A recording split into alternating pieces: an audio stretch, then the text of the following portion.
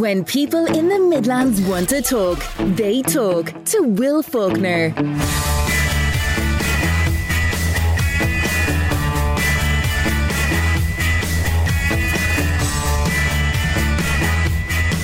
Well, good morning. Happy Friday.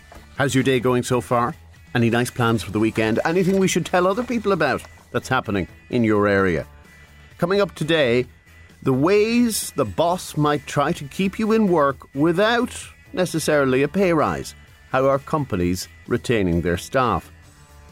Are you unhappy with buying online tickets for the GAA? What's the case for this? And indeed, the case against it. And you heard yesterday from Ian in Tullamore, who at the age of 18 started dabbling in cocaine, and it led to a habit that was costing him €200 a day in financial terms, but much more in quality of life and in his relationships.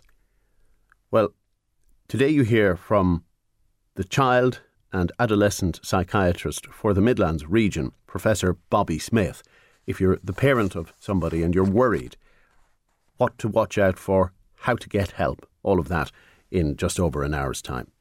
When you call, 0818 300 103 is my number. You can text or WhatsApp 083 30 10 103, powered by Lamb Brothers Toyota in Tullamore. Friday panel will be here as well. And Rory Cowan, ahead of his appearance on Dancing with the Stars. So let's see what's happening around the region and around the world and what's on the front pages today. The Irish Times tells us a new murder inquiry is underway following the attack at a restaurant in Blanchardstown on Christmas Eve. Indeed, that's the main story on many newspapers this morning. The Irish Examiner, Gardaí fear gangland funeral revenge, that there will be reprisals at the funeral. Now it's war. That story again on the front of the Irish Sun and the the Evening Herald rather. Steakhouse shoot target dies in hospital. Let's see what's inside the papers. Good news for the state, for the taxman, and ultimately for you and me. The budget surplus for 2023, surplus, not deficit, €7.8 billion. That is the difference between what the government thought would be left at the end of the year and what was actually left.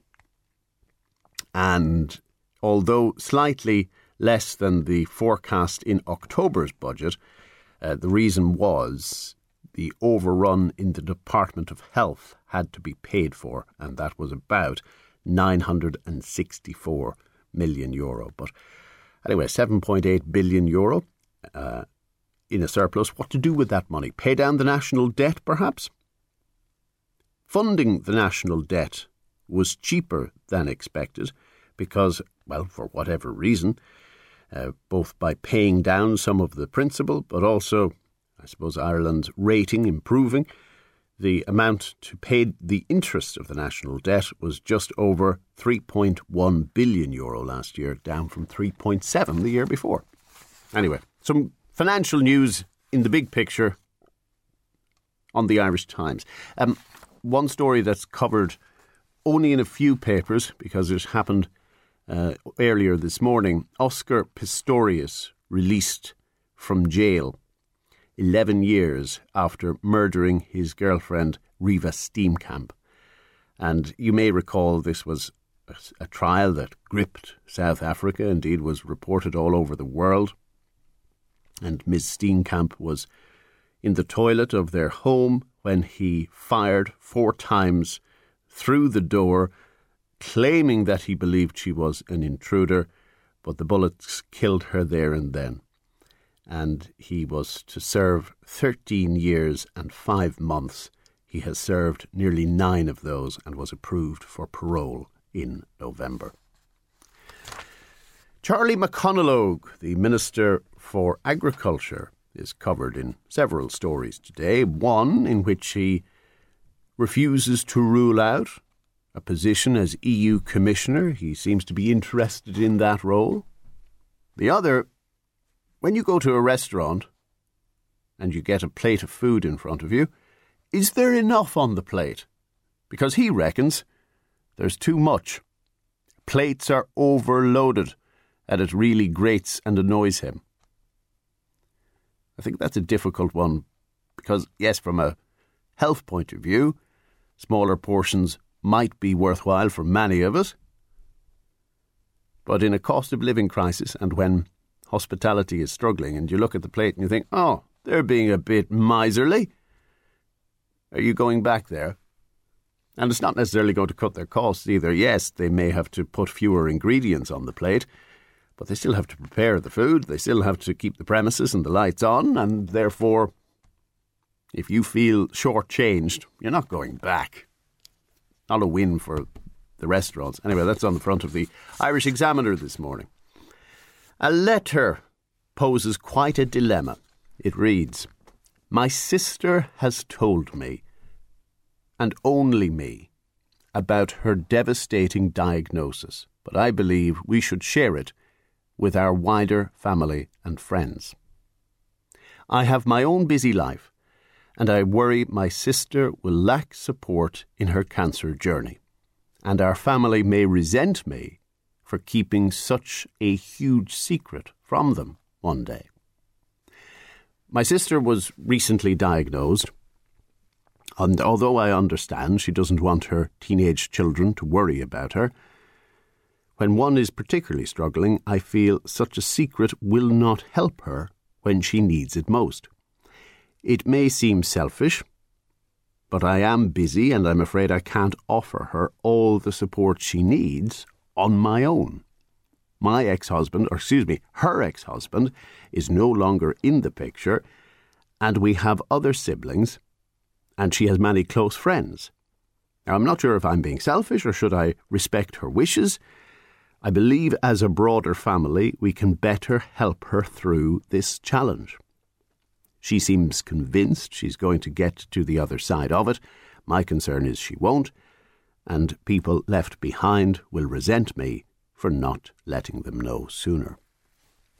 Ooh. You can argue it either way, can't you? And at the end of the day, it probably comes down to your own gut instincts of what the lesser of two evils is. 083 30 10 103 on text and WhatsApp. What would you do if you were her? Article in the Irish Times today about how the young are caught in a grotesquely unfair trap. It's about pensions. And you have to go back to 1908. David Lloyd George was the British Prime Minister who introduced the old age pension, which we retained here in Ireland upon independence, and it started at 5 shillings a week. And here we are more than 100 years later, and the biggest change in pensions since David Lloyd George is about to be introduced. The auto-enrolment scheme. And the article describes the various battles, for instance, the attempt before the last general election to agree a higher age at which you would start to receive the pension and how that was torpedoed politically. But the concern is, as the population ages, we must support more dependents for longer, and that there will be a generation of people who do not own their own home,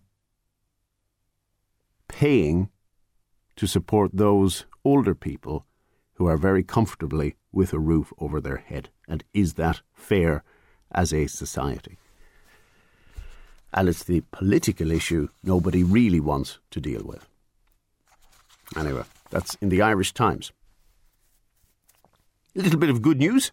Paddy Mangan, well done Paddy, he's from Oldcastle in County Meath, a well-known builder and part-time farmer, and he has, in recent times, donated 9,000 trees and has planted 3,000 others on his own 55-acre holding. And there are a few reasons for this. He realised trees are a vital part of the battle against climate change, and so he wants a better future for his daughters, Una, who is 6, and Cara, who is 1. And he has planted 60 varieties, not all native trees, So there's a bit of colour in the hedgerows and in the fields. Oak and ash and alder and birch and whitethorn and beech and so on, as well as a lot of apple and pear and plum and cherry trees. And the other reason he's doing it is he was concerned about the ash dieback disease, which unfortunately had become quite widespread here in Ireland. So if you look up Free Trees Ireland on Facebook, this is a passion project for Paddy, and he would very much appreciate your support. His aim is to donate 35,000 trees a year, which would be 250,000 between now and the year 2030. Well done, sir. We are spending, you, me and every other Irish person, £500 million a year on fitness and well-being technology. So the average adult in the Republic forks out €143 per year for apps and devices and for classes, according to Pure Telecom. And that's not including the gym membership or any of the physical equipment you may buy, the cross trainer or the free weights or whatever the case may be. This is purely for the electronics. And a lot of it comes down to food tracking apps. And a lot of it comes down to the wearables, particularly the watch that you may have on your wrist when you go for a walk or go for a run, tracking your heart rate. And, well, it can do all sorts of things these days, your temperature. Some can even do an ECG. But what are the best gadgets? If you're going to spend this kind of money, how do you get the most bang for your buck?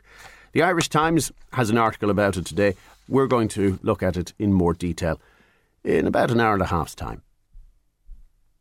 You may even see influencers promoting such products, and there's a story in The Independent today how there have been 800 complaints in just a 5-week period about influencers. Because you see, since the middle of November, you can now go online to report influencers to the Advertising Standards Authority. And a lot of this involves people promoting products but not making it clear there's a commercial arrangement. There's a lack of transparency.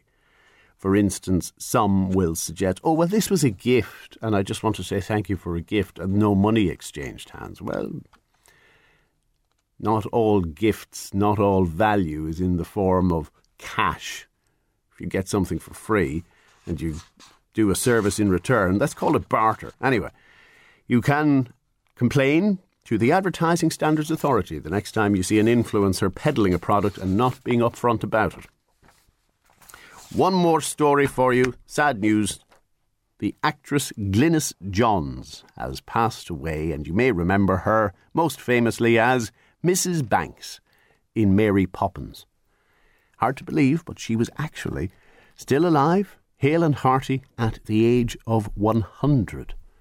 And most of her career, certainly her biggest achievements in her career, were back in the 1960s, 1970s. And she died peacefully on Thursday in Los Angeles, according to her manager. So, not too many from that era left now, unfortunately. In a few minutes, the ways companies are trying to keep staff that don't involve opening the checkbook. What to look forward to this year as the jobs market remains pretty red hot. How much does it cost to heat your home? Maybe per month or over the winter, pick whatever period. For the home heating oil or the turf, the briquettes, the willow warm, the gas, whatever you're using, and some homes, particularly the more modern ones, the electricity bill. Send me a text when you have time. 083 30 10 103 on text and on WhatsApp. And I'll tell you in around 40 minutes' time why I'm asking.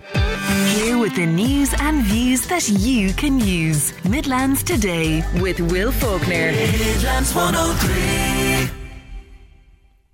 In the year ahead, you might like a pay rise, but will the boss want to give you one, or will they try to reward you in other ways? Well, businesses are certainly facing a lot of different cost challenges. Minimum wage is going up, or has already as of the 1st of January. And that has upward pressures not just for those on minimum wage, but for those who look down and say, I want to make sure I'm still getting that gap, getting that premium for my qualification or for my experience. Yasmin El-Kershi is marketing manager at All Pro Recruitment in Tullamore. Yasmin, how else might the boss reward somebody if not through the checkbook? Well, I suppose, as you said this year, there's a lot of increased prices for costs for businesses. And so in research done, they've actually come back and said that the number one priority, so last year the number one priority or the concern for businesses was staff shortages. This year the number one is costs and rising costs. You've got about 20% businesses globally that are concerned about making it through this year, not because they're not making the sales, but because their costs have increased so much. So let that sink in. Yeah. 1 in 5 companies don't know if they'll be trading in this time 12 months. Yeah. So it's a scary thing. And I don't want people to panic either on the other side, because there still is a staff shortages, do you know? So that still exists at the same thing. We're in a kind of a funny period of, we'll say, the employment industry, in that, people are very concerned about making it through the year, businesses are, but there still is a staff shortage. That's the number 2 concern that all these businesses have. So there's a lot of research done, and the basic gist is that they're expecting staff shortages well into 2030. So this is the period of kind of the employment industry, is there is staff shortages just worldwide. There's a lot of arm wrestling about pay rises, and even the public sector pay talks will hopefully resume soon and be productive. But just for expectations to be realistic, many companies last year may have awarded 3 to 5%, some perhaps a little bit more. Yeah, so depending on your job, right? So if your job was, highly in demand and you were being poached left, right and centre, you might have got up to a 10% pay rise, and that might have been the case last year. Most businesses are not going to be able to afford to do that this year. And so what they're going to try to do is, and that's the question that you asked me originally, is that they're going to try to give you other things. And we know from research that actually Irish people, money isn't their number one be all and end all when it comes to their work, believe it or not. So actually we really value flexibility. It's so don't get me wrong, money is very important. I am especially saying that it now. isn't. Yeah, yes. Especially now, because, as just a Joe Soap, we all have rising costs ourselves to deal with. It's not just the businesses that have that. Your euro buys a lot less than it did 2 years ago. Oh my gosh. But do you remember when you could spend a fiver and you'd kind of have a few things? I think in the shop now, my eggs cost about that. So yeah, definitely. So they're going to try to offer other things and other benefits. So when you say flexibility is important, what does that mean? So basically the trend this year is, we would have had a lot of people working completely remotely. Now I know that isn't a possibility for every job and every business and every sector. That is okay. But flexibility, but we're not having that this year. So that is gone. That completely remote is going to be phased out, is the trend that we're seeing. Also driven, weirdly enough, by employees and employers. But they're not coming back to the office. If they're office jobs, they're not coming back 5 days a week. They're coming back maybe 1, 2, 3 days a week. So it's going to be like a hybrid situation, if that was the way that it was originally, that you were fully remote. But then flexibility in terms of you could offer a different start time. So for example, so you can drop your kids to the creche in the morning. All these things are really important, the flexibility of that. If you need to work from home on a day because of, we'll say, childcare or whatever, a million different reasons that you might need to work from home, the flexibility to do that. If you're working in a factory, maybe different start times. I mean, I think I'm talking about this all the time, is aligning factory runs to school, everything starts at the same time. School, job, blah, blah, blah. You have to get everybody at the exact same time in the exact same place. It's not possible. Yeah, but there could be wider societal benefits than to having staggered start times for different people. Yeah, and these are the kind of flexibilities that, all industries can offer. Other things like healthcare, very important. pensions. Healthcare being private health insurance? Yeah, like maybe you pay, subsidised healthcare could be another option. More holiday days. So increasing, because we have 20 days statutory per year. So a couple of extra days here and there would actually be a huge benefit to a lot of people. Would make, depending on the business you're in, though, that's absolutely, and still this is a cost if you have to hire somebody else in on those days. Yeah.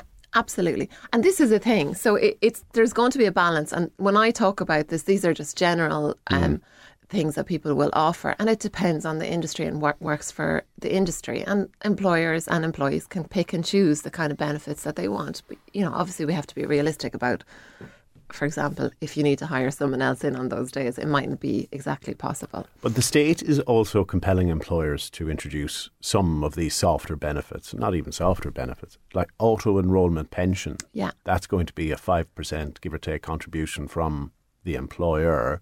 Yeah. Then sick days are now...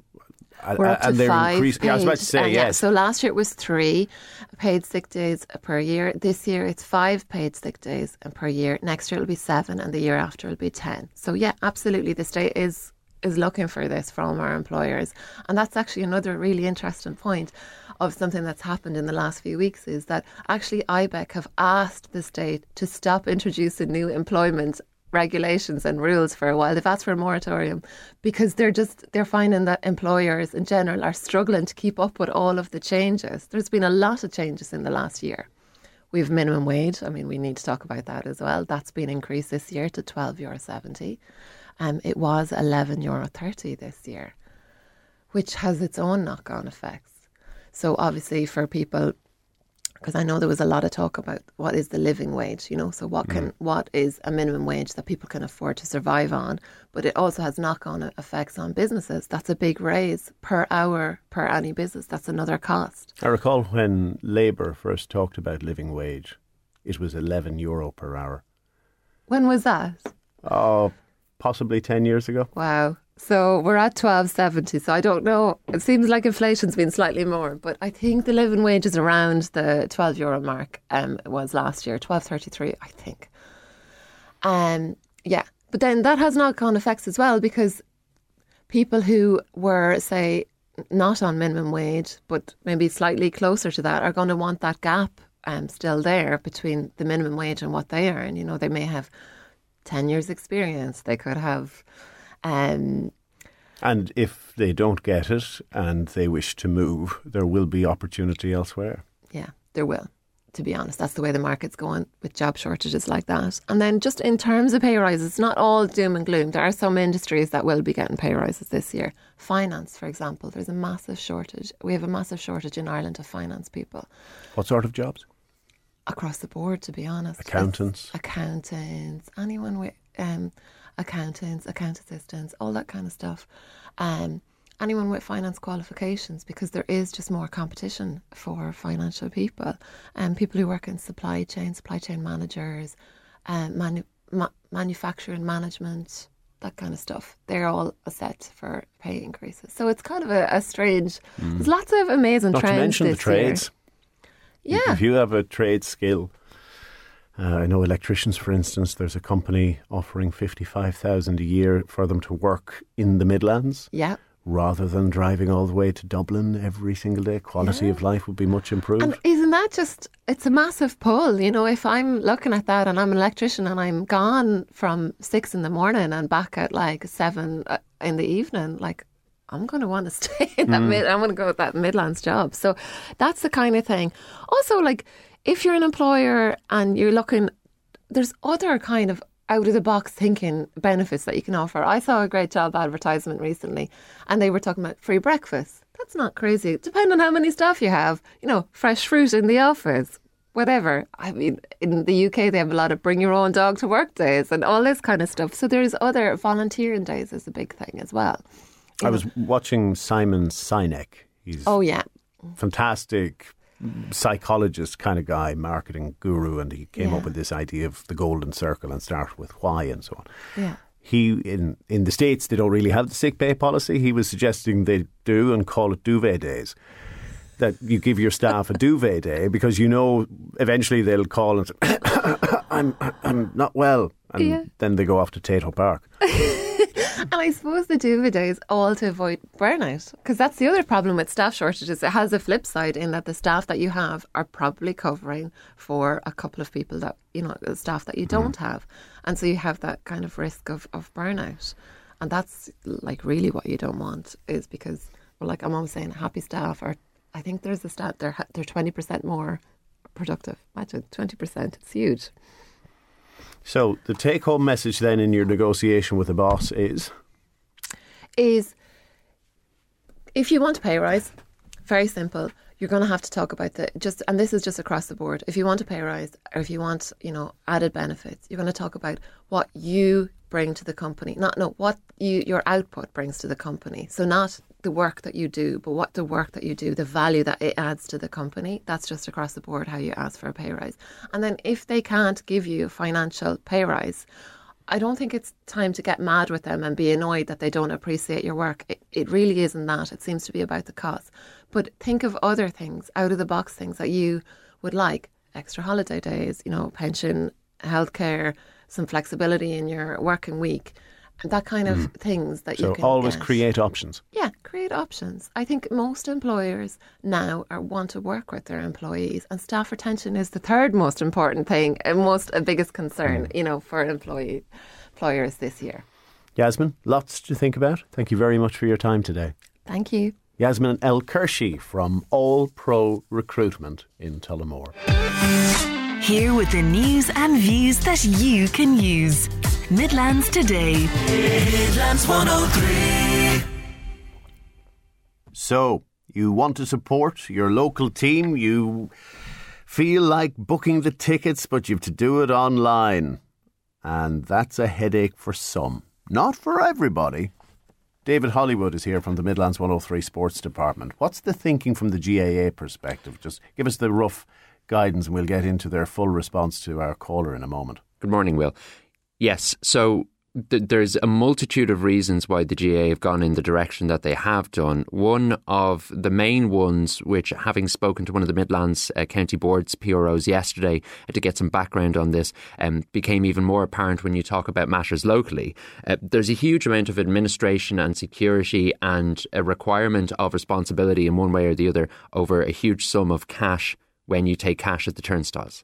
And for a voluntary organisation, or certainly in the GAA's case, a majoritively voluntary organisation and at local level completely voluntary, you've got people handling vast amounts of cash. And it's not like there's a history of security issues with money with the GAA or anything like that. But if you can, with one fell swoop, remove that complication, it makes administering the sport significantly easier. And the other side of the coin there as well is, from a planning perspective, when you get online sales exclusively, you can build up the picture of trends and your kind of planning information is all a lot easier as a consequence. There is, however, a big downside for a lot of the people who want to support the sport and be involved in it. Not everybody is going to be happy, as you've said, and Fergus is one of those. He's a Laois man who I think got a little bit lost and then ended up in Westmeath. Morning, Fergus. Good morning, how are you? Very well, thank you. What are your views on this? And many happy returns. Tell us your point of view. Well, my point of view is that it's ridiculous, the idea that it's to do with administration, and because prior to this there was no problem with cash being taken at the styles or whatever, and it's also taken away the spontaneity of people going to matches last minute, and then there's the isolation of certain people. I know a lot of people that will not go to matches, including myself, because you either have to book online or you have to go to your local centre store or whatever and get a ticket in advance.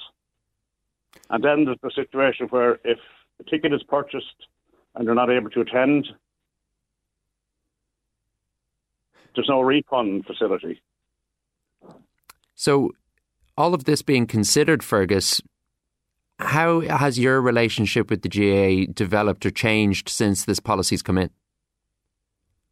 It has changed because I'm an avid GAA supporter for the last 60 years, but I haven't gone to a lot of matches in the last couple of years simply because of what I've stated already. Yeah. It's the whole idea of people going there, queuing up There's a bit of banter on the way in. You meet people at the styles, however, have the conversation. And, the amazing thing is you can't pay cash at the styles, but yet when you go inside, you can pay cash to purchase your team programme. I have noticed the contradiction in that, and usually the tuck shops take cash only, which is another question to apply to it. So, no cash at the styles, but you can go in and buy your team programme or the tuck shop, purchase stuff from the tuck shop for cash. Looking at your own personal situation, Fergus, obviously you've been a lifelong fan of the GAA, and this policy looks like it's here to stay. Do you think in the future you'll be able to find a way back to attending the sport, be it through booking online, or, as you say, Centras and Super Values in Westmeath, for instance, do take cash for tickets? Would any of those options, do you think you'll return to the sport if this is the situation going forward? It's not necessarily here to stay, because the NCT tried to bring in the same situation a couple of years ago, where they wouldn't take cash if you're getting your car NCT'd. Yeah. That situation was overturned. It's right? Absolutely. So for somebody to suggest that this is here to stay, I wouldn't necessarily agree with that. And even in relation to being able to purchase a ticket from Centra, I was unable to purchase a ticket for the O'Byrne Cup match from Centra. They only cover the league and the championship. Okay. I think ultimately this will come down to numbers, and if there are enough people like you, Fergus, who no longer attend, that will be reflected in the coffers and they will have to review the policy. I suppose the question is whether you are in a small minority or maybe a larger minority or even in the majority, who knows? Well, it'd be interesting to see what the feedback is, because I know a certain situation developed last year where a friend of mine had purchased a ticket, but when he went to attend the match, his phone wasn't working properly and he had a problem gaining admission, even though he had purchased a ticket. It's a situation that has left a number of GAA fans with their noses out of joint, like yourself, Fergus. And as you say, I imagine the GAA's response and perspective will be dictated by how this affects attendances going forward and in recent seasons. We really appreciate you coming on to talk to us about the issue this morning. And just one thing before you go. It's a pity that, and I hate to say it, maybe it's typical of the GAA hierarchy, that they wouldn't bring somebody on to discuss this. It's very easy to send in a formal letter or formal correspondence, but to come on and debate it live on radio, it's a different scenario. And I'm kind of not surprised that they didn't put somebody forward, actually. Yes, we did ask for a spokesperson to be provided, and they did provide us instead with a statement, a relatively comprehensive statement, but still no spokesperson on the issue as things stand. And even on that, it might be comprehensive, but it does show maybe the scant regard they have for certain followers of the GAA. If they're down to just the monetary end of it or whatever, and needing to know how many you're going to attend or whatever, to me that doesn't stack up, because there was never a problem with that 5 years ago. No, it's a sport. It's an amateur sport. It's supposed to facilitate people of all ages, all communities. And I mean, we're on, and it's been advertised, radio, television, everywhere, about isolation, about getting people back into the community, getting people involved. And I know lots of people countrywide that are not going to matches. Elderly people in particular, elderly people living on their own. And whether or not they can go online, I can go online, I can do that, no problem. But it's a matter of principle. And you don't see your perspectives and principles changing in the short term anyway?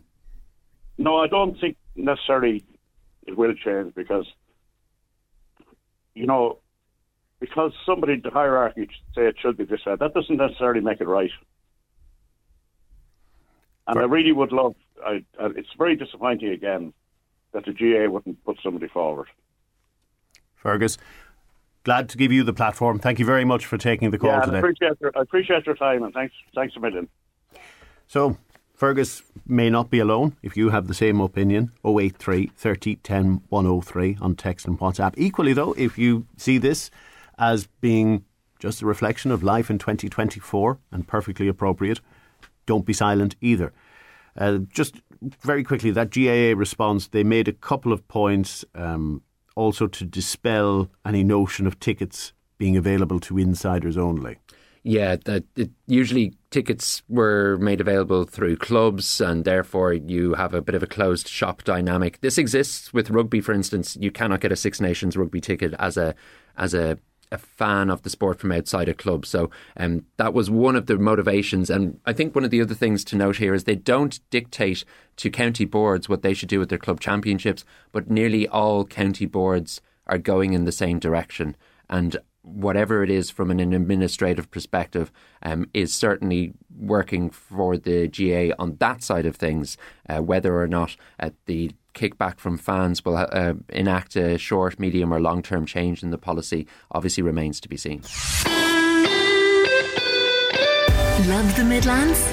Love Midlands 103. Good morning. Now, still on the agenda today, the Friday panel takes you through all that has been happening over the New Year period and the cost of heating your home over a month, over the winter. Pick a period, and just for a straw poll, tell me roughly what you're paying for the coal, briquettes, oil, gas, if it's a more modern home, the electricity. And I'll tell you why in around 10 minutes that I'm asking that question. And Rory Cowan shall be here ahead of his appearance on Dancing with the Stars. And as we spend a phenomenal amount of money, €140 on average per adult in this country on online fitness and well-being each year, how do you get the most bang for your buck? When you call 0818 300 103 is my number. You can text or WhatsApp 083 30 10 103, powered by Lamb Brothers Toyota in Tullamore. If you were listening yesterday, you would have heard a rather powerful testimony from a Tullamore man who, from the age of 18, started to dabble with cocaine. And eventually that turned into a habit which cost him €200 a day. Ian Sullivan has since completed a 28-day programme and has been in a continuum of care ever since. And he says activities like going to the gym, spending time with his children, that is what now gives him the reward that he formerly found from cocaine. It took me a long, long time. You know, I couldn't accept it. I reached out for help and I went to different bits and pieces, but people would tell me, you know, Ian, you have a problem, and I could never live with that I had a problem, because I didn't think I had a problem. I thought I could just keep going the way I was going and control everything and be in control when I clearly wasn't.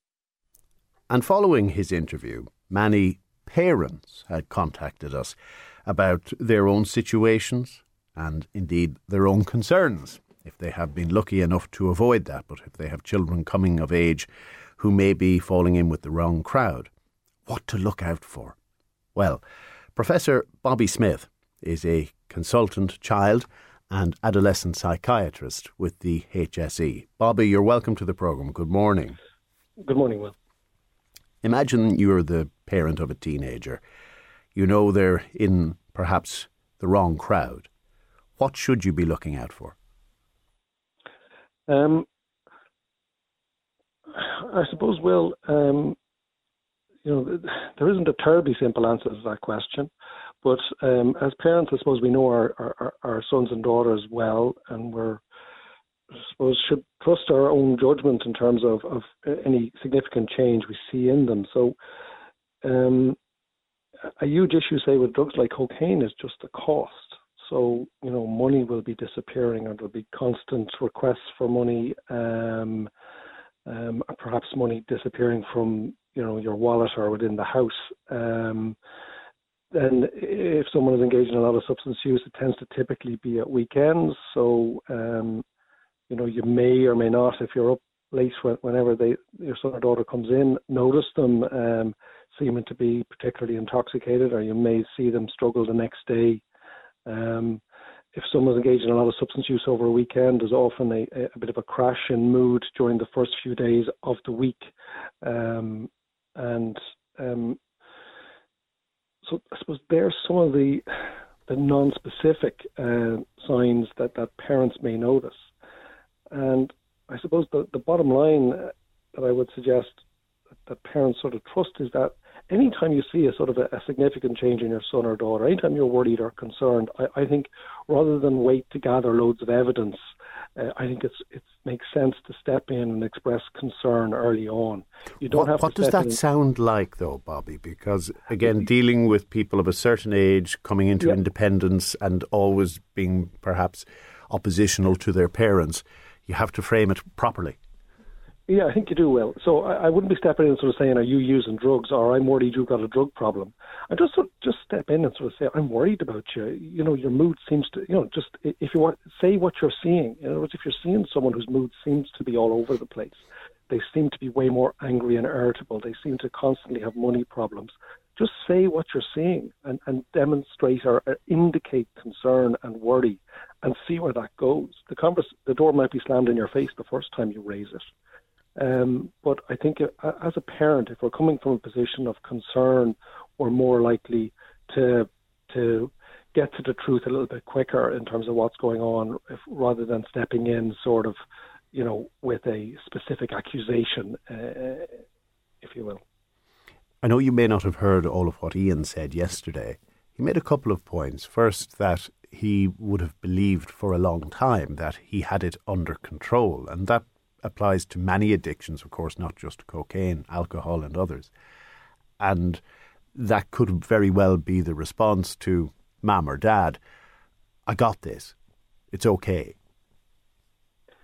Yep. I think with all addictions, and again, our most common addiction in Ireland is, of course, alcohol. It is quite typically the person with the addiction who's the last person to notice within a family situation. There will be a tendency sort of for people to rationalise their ability to manage it. They might acknowledge at some level, okay, things that things have gone a bit askew, but they'll express confidence in their ability to get things back under control. Ideally, as a parent or concerned family member in that situation, I think it's important, I guess, to call it as you see it, again, to continue to express concern. If it's reached that level where the problem is now out in the open, at least there's some acknowledgement that there is substance use. If you're worried that it's not in control, to express concern around that. Parents don't have to operate in isolation here as well. There are some supports available. There is the drugs.ie website where you can get some information about substance use.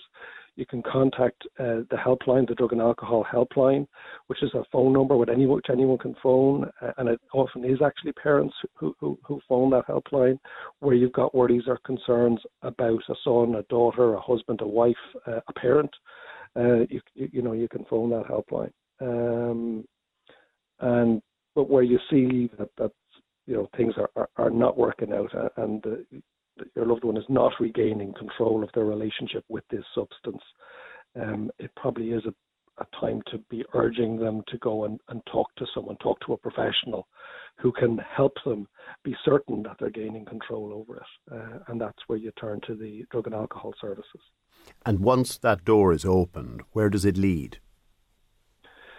Into the drug and alcohol services. Usually it's an outpatient-based intervention. People will come along, they will talk to a counsellor who will deal with them in a non-judgmental, open manner and try and help them figure out the predicament that they found themselves in and then help them figure out a way to move forward in that situation. For some people, young or old, I suppose, that there can be background issues that may be driving the substance use, such as mental health issues or past life experiences that perhaps haven't been dealt with, and via dealing with those other issues, the substance use problem may sort of fade away into the background. Others may need a more intensive response to the substance use, and I think in Ian's case it sounded like he went into residential treatment, but that's the most common treatment is actually an outpatient-based community evidence-based treatment where people continue to live at home, live their lives, just go into appointments a few times a week and achieve change via that route. But others will go into residential treatment. A comment Ian made as well, and this may not apply to everybody, but it did for him. He was in on 2 occasions, and the first time he concedes, he didn't really want to be there. He didn't really want to embrace it. He was doing it to get people off his back. And it was only on the second occasion, when he wanted to have a better life, that it made a difference. And is that something you can, as the concerned family member, is that something you can talk a person into, or do they have to come around eventually themselves? I suppose that pattern, Will, to be honest with you, is quite frequently encountered. I have involvement, I suppose, with one of the adolescent residential treatment services, the Ashling, which is based in Kilkenny, and sort of it's their experience there as well that oftentimes people will come in during the first admission and they're sort of going through the motions. It is in part to get people off their backs, and maybe they're excessively confident that they are on top of it and that they don't really need all this help, but and sometimes it does take a second or perhaps even a third or fourth go at treatment before people will finally land at a place where they accept, I suppose, that they just don't have any ability to maintain a relationship with this substance without sort of embracing a commitment really to full abstinence. And that's often the necessary goal for people who've got a very significant addiction, that they that it needs to be a full stop in terms of the end of their relationship with this substance. Let's maybe take it back a step. We've talked about the treatment, but prevention is perhaps for many parents something they would rather achieve. So I'm reading, for instance, a report from the Health Research Board suggesting that while alcohol consumption among younger people is on the decline, cocaine use is on the increase. So traditionally we've maybe had that conversation with our children or about drinking, and indeed it's introduced in schools, the notion of being a pioneer. Is there a case for something similar on drugs, and how might that conversation sound? I think the conversation about alcohol and drugs really is the one conversation, to be honest with you, both in school and at home. Alcohol at the end of the day is a drug. It's just a drug that we happen to regulate access to within societies more for historical and traditional reasons than for any other reason. And it's often actually the gateway drug for substances, certainly like cocaine. Cocaine is most likely to crop up in situations where there's a lot of alcohol consumption. And people who've got a problem with cocaine are actually most likely to relapse in a situation whereby they've had a few drinks. I think in any situation in Ireland, any setting in Ireland, parties, pubs, nightclubs, where there's lots of people drunk, there will be cocaine. So consequently, it's important that parents do have conversations with their sons and daughters, I suppose, about alcohol and drugs. And, no doubt the son or daughter will sort of say, I wouldn't touch that, it's dreadful. And they're probably speaking the truth when they say that, but it's still worth having the conversation, asking them what they've noticed, or how they would handle it if one of their friends produced a little bag of Coke and sort of said, sure, why not give this a go? And people are more inclined to say yes to that type of offer after they've had a few drinks. So it's worthwhile, again, thinking through at a sober time how you might manage that situation, because it's highly likely if your sons and daughters are out and about in any sort of a party scene, they will be encountering drugs. Hopefully they're making sensible choices in those situations. And in truth, most young people do. While the cocaine problem has increased in Ireland over the last 5-6 years, it's still the vast majority of young people do not use cocaine. It's the figures maybe from the last survey would indicate that maybe it's about 1 in every 30 young adults has used cocaine in the last month. So that means, 29 out of 30 have not used cocaine in the last month. So we shouldn't be catastrophizing the situation, but we do need to recognise that use has increased. Well, with everything in context, for anybody who is concerned and is looking for access to resources or help, where would you point them? I suppose with some colleagues, actually, my day job, Will, is working in a team, in adolescent addiction treatment. And with some of our colleagues, we worked with sort of Drugs.ie and the HSE to put together some webinars. It's called Parents Matter. So if anyone is interested in a longer term sort of review of this particular topic of substance use in general, it's not cocaine specific, but it is quite focused on teenagers. So to look at the Drugs.ie website and look at the section, or just Google Parents Matter, Drugs.ie, you'd find some of those webinars. I think there's a podcast there as well. For a little bit more information. Your sons and daughters, if they are of school age, they should hopefully be accessing SPHE, the Social Personal and Health Education Programme, in their secondary school, which does have a module on substance use. So, as parents, it's good to be curious about what's happening in that module. Those modules, it deals with mental health and a whole range of social and personal issues, but including substance use.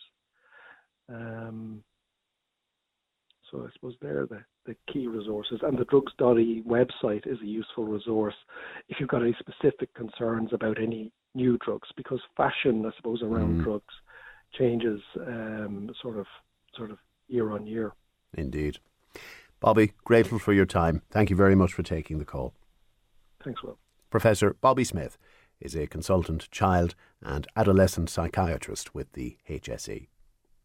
Next, how much does it cost to heat your home over, say, the winter, or each month, or annually?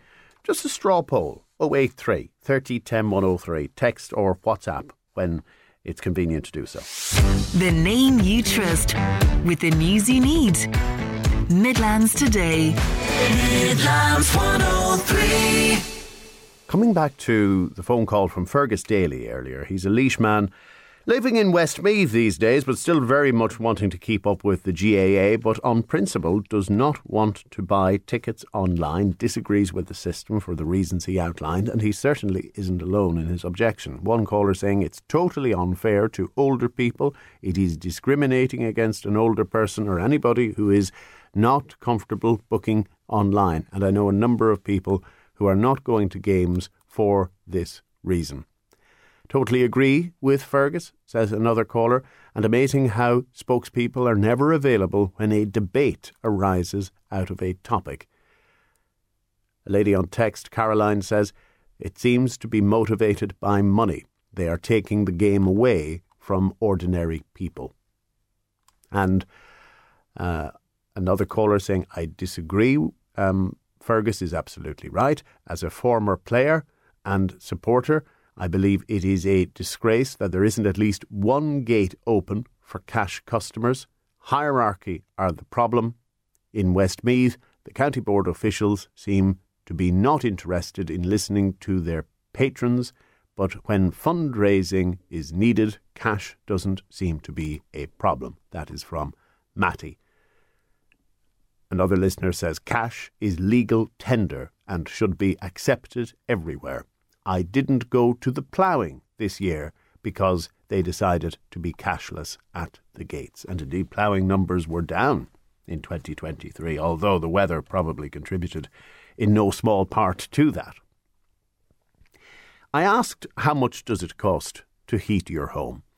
And there are many different answers. So Brenda, for instance, you use briquettes, turf, sticks, oil and electricity. And the cost is €4,000, little bit over, she says.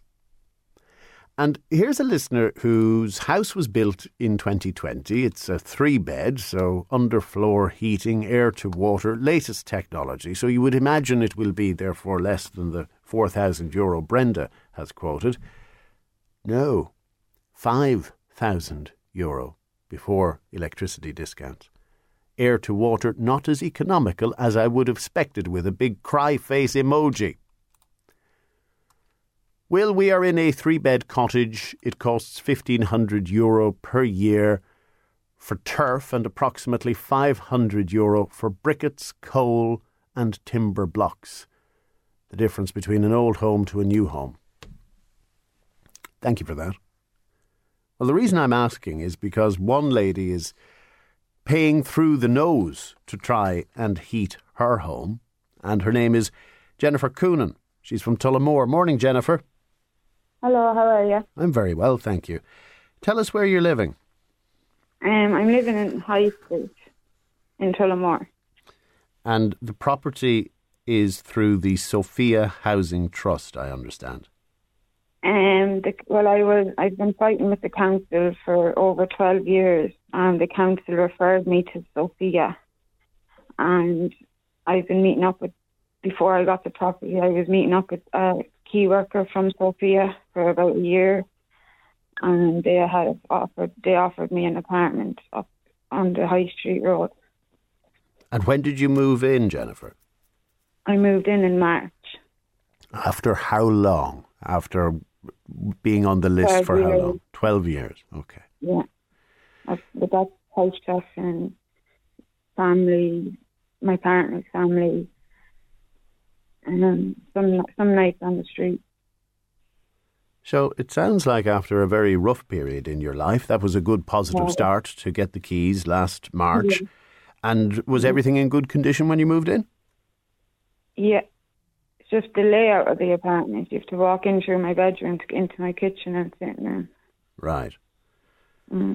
That's far from ideal, but very that's not your big issue. Your big issue is what happened once the weather became a little colder. Mold started to form. The apartment is freezing, and when I take out my clothes in the morning to put them on, they are damp from the wardrobe. And then there's sewerage problems starting to form now. They did resolve the sewerage yesterday, but that's the third time it's after happening. I was in the shower one a few weeks ago, and a lot of it came up through the draining in the shower. So to avoid the damp setting in, and obviously to try and keep warm in the winter, you would have the heating on pretty constantly even. Yeah. Okay. Yeah. Mm-hmm. Like the government grant that we got, 150, that was gone within 2 weeks. And is the apartment heated just by electricity, or do you have oil and other sources as well? No, there's storage heaters, and there's only 2 of them. So how much was your electricity bill, the last one you received? I pay as I go. So I put 20 in a week on top of my government grant. So what is your ask? And I will come to the statement we received from Sophia, the Housing Association, in a moment. What is your ask of them? To be transferred into a place where I'm 31 years of age now. I'm fighting with the council 12 years. I'm a recovering addict. They know all this. I'm 7 years clean in February, sorry. And I just want somewhere where I can settle down, start my family. Because I can't bring a baby into this place or start a family. I can't even have a dog or a cat. And to deal with the mould, first of all, that's a health risk if you inhale the spores. Yeah. Have you considered going to buy a fungicidal solution, putting it on the walls? To be honest, Sophia have been out, they took photos, and they said they'd resolve the problem. But that man hasn't been back yet. Okay, but would you consider buying the fungicidal solution and killing the mould yourself? Oh, I would, yeah, no problem. So the only thing is I've no ventilation in this apartment. So. Have you windows you can open? Yeah, I do, yeah. Yeah, but I suppose it's one thing having windows open and an airflow in the summer months. Yeah.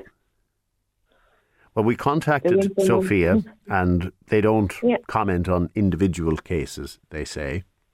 Yeah. But they are leasing 5 apartments on High Street, they have confirmed. They are leased from private owners under the state-sponsored repair and lease scheme. They are working collaboratively with the Midlands Simon community to provide support to tenants, they say. They engaged a structural engineer to conduct a full survey before they leased these apartments, and the report was satisfactory. It didn't indicate any dampness or problems with heating or drainage. When they were alerted to a blocked drain, they say they responded in a prompt manner. Yeah. And it was unblocked by a plumber. This is all correct? It was unblocked by a plumber yesterday. Or not yesterday, before yesterday, yeah. So, and I can't shower at the moment because my shower is leaking and it's going down through to the apartment underneath me. So, but I have showered in.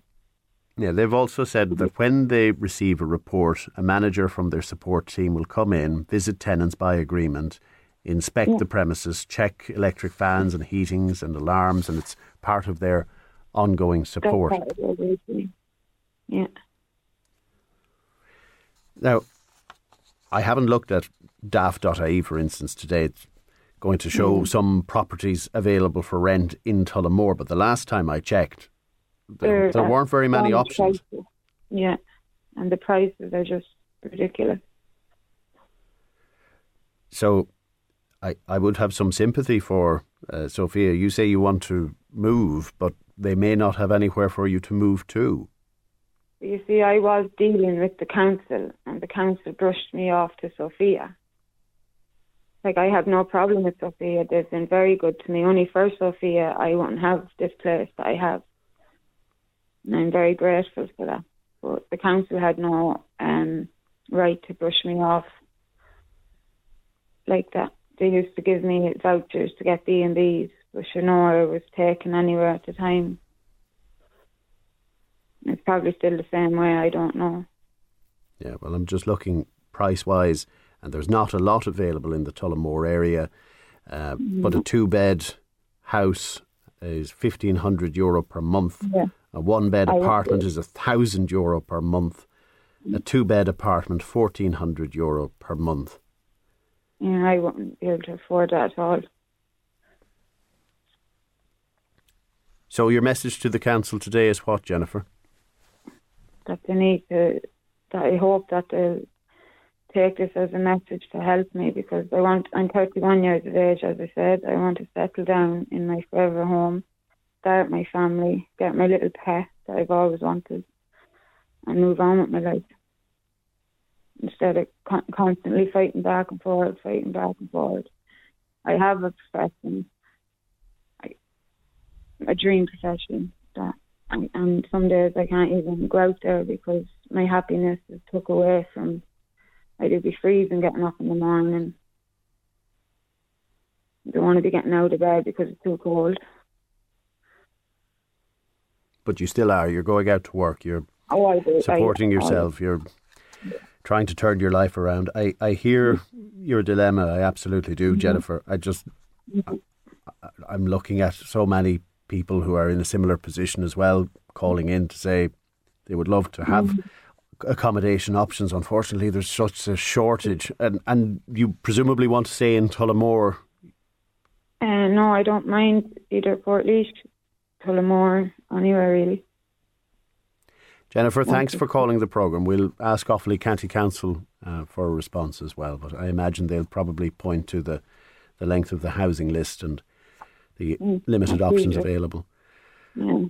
I have before I received this apartment, I was constantly emailing them after emailing them, saying a phone call after phone call, and none of them will get back to me. All right, Jennifer, thanks for the call. Thank you so much for taking me. Jennifer Coonan from Tullamore. It's just gone 25 to 11. Now, still on the agenda today, the Friday panel looks back at the New Year period and everything you may have missed. Also, how to get the best bang for your buck with wearable technology. And Rory Cowan, the star of Dancing with the Stars, is on the way next. It's time for the latest community diary with Tormy Solicitors Athlone, one of the largest, longest established and most respected firms of solicitors in the Midlands. Moat Slimming World welcomes new members every Thursday in Doonashee, Amenity and Heritage Park in Moat. You can contact Charlene in Moat Slimming World through Facebook for more details. Laois Offaly Education and Training Board holds drop-in clinics for form filling and digital online support every Monday morning in Tullamore Library, 10 until 12, and in Portlaoise Library every Tuesday morning, again 10 until 12. And it's a free and confidential service. No appointment needed, just drop in. Anam Cara supports parents after bereavement, and it will hold its next Midlands meeting in the Mullingar Park Hotel next Wednesday, 7:15pm, and they welcome any bereaved parent, regardless of the age of the child or the circumstances. You don't need to register, just arrive on the evening, and for details see anamcara.ie. And if you want to brush up on your writing, maths or computer skills, contact your local adult learning service on 057 86 61338. That's in Offaly. Or if you are, that's in Laois. And if you're in Offaly, it's 057 93 49 444. Or you can check out LOETB on Facebook for full details. Now, if you want to check out any of the information again, go to midlands103.com, click on that community diary, and if I missed something that's happening in your area, call 0818 300 103. The Community Diary, with thanks to Tormy Solicitors, experienced in the areas of law that affect people on a day-to-day basis. Tormys.ie. Midlands Today, with the stories beyond the headlines. Midlands 103. Friday morning on Midlands 103, Mr. Blue Sky. Marie in Portlaoise, your house was built in the 1990s. It is a 4-bed bungalow, BER C rating. Cost for electricity €3,500 last year. Smokeless fuel, sticks and oil. Households heat very well, but it's a case of being in a T-shirt all year round. And another caller is paying, €6,000 for electricity every year. OK, they say they're running an EV off that as well. That would put the bill up a bit, depending on which hour of the day you're charging, whether you get the night rates or not. Will, I am sick of people looking for freebies. Pay your way, get your own opportunities like the rest of us, says a listener here. But another caller, a little more sympathetic. Will, that poor girl sounds so sad and I really wish I could help her. Fair play for being strong. As a recovering addict, she will be frowned upon. And I'm very, very upset for her. Another person, Stephen in Belmont, says the sad part of this is we will never eradicate the drug scourge. We have to deal with it. Governments across the globe have failed to tackle it, and we should be boycotting countries such as Colombia and Mexico, not have our foreign minister visit them. They are two of the biggest suppliers in the world. And just one more on the cost of heating your home, but also the environmental agenda.